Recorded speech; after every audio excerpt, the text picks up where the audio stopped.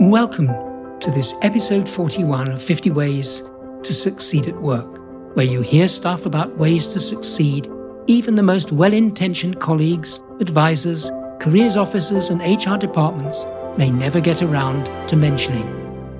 This is about you being a giver, not a taker, why giving out is more effective than taking out. We can actually change the way that people define success. Instead of saying it's all about winning a competition, people will realize success is really more about contribution. I believe that the most meaningful way to succeed is to help other people succeed. And if we can spread that belief, we can actually turn paranoia upside down. There's a name for that. It's called pronoia. That was Adam Grant, organizational psychologist and best-selling author and top-rated professor at Wharton Business School for 7 straight years. Adam has a clear standpoint on what makes people successful at work. He points to givers and takers. So let's see where you fit into this picture. Successful people have 3 things: motivation, ability, and opportunity. The rest is down to hard work, talent, and luck. Yet there's a critical, often neglected part of this familiar formula. It seldom makes the headlines. Success depends on how you interact with other people. When you do interact with another person at work, you have a choice. Do you try to get as much as possible from the connection? Or do you contribute value without worrying about what you receive in return? Are you a giver? It's certainly tempting and easier to just be a taker. When you choose to be a taker, you expect to get more than you give. As for the thing they call reciprocity, takers only like it when it's in their favor. Most times they happily put their interests far above others' needs. Takers also see the world as a competitive dog-eat-dog place. To succeed, takers need to be better than others and prove their competence. Nor does being a taker mean that you're always cruel or cutthroat. Instead, you can justify your choice as merely being cautious and self-protective. If I don't look out for myself, no one else will. So why bother spending precious energy on being a giver rather than a receiver? Can being a giver support your prime aim to be a success at work? Is there only the binary choice of giver and taker? Or is there a third way? These are fair questions, and the answers reflect the reality of work these days. Working life is now mainly about collaboration. Regardless of your role, expertise, or status, you'll be continually reliant on others for their efforts.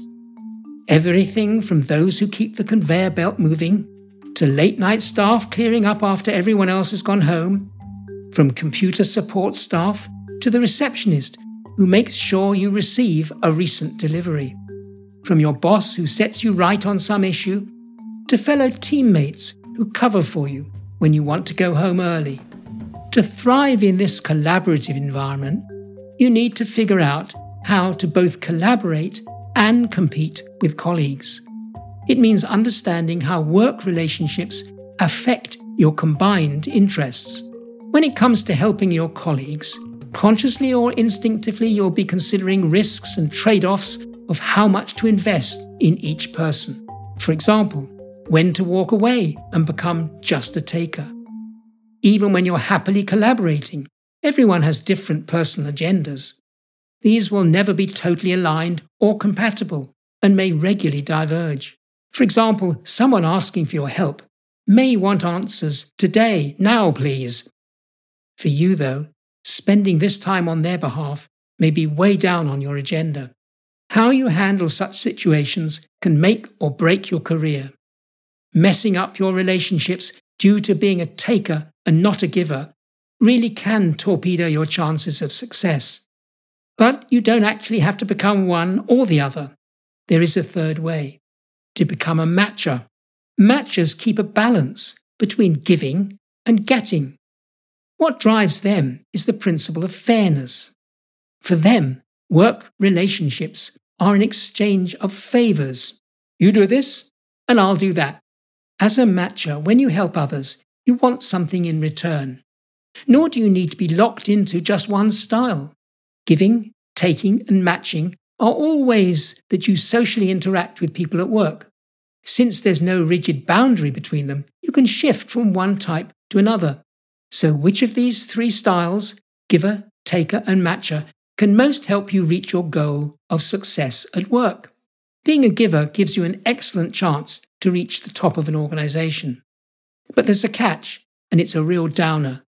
Some givers become stuck way down the ranks of an organization because they always say yes. They do it at the expense of their work. It affects their time management, project delivery, communication, and execution in general. In contrast, you can become a smart giver. You think about what's best for the organization, not just what's best for yourself or only for the person asking for help. So what action am I suggesting? When asked for help at work, consider being a giver, taker, or matcher. If possible, choose to be a giver, since you enhance the success of people around you. And thirdly, to be part of the top performing members of your organization, practice being either a matcher or preferably a smart giver. And my takeaway from this? Success at work will depend on your relationships with others, and these will depend on whether you're a giver, taker, or a matcher. You've been listening to an episode of Andrew's 50 Ways to Succeed at Work. For more episodes, subscribe free to my regular weekly podcasts. You can catch up on past ones at the 50ways.site, where you can also become a foundation member with access to e-learning units, transcripts, further reading links, and the forum, where you can ask questions, share problems, and join a growing community of people who seriously want to succeed at work. Thanks for listening, and bye for now until next week.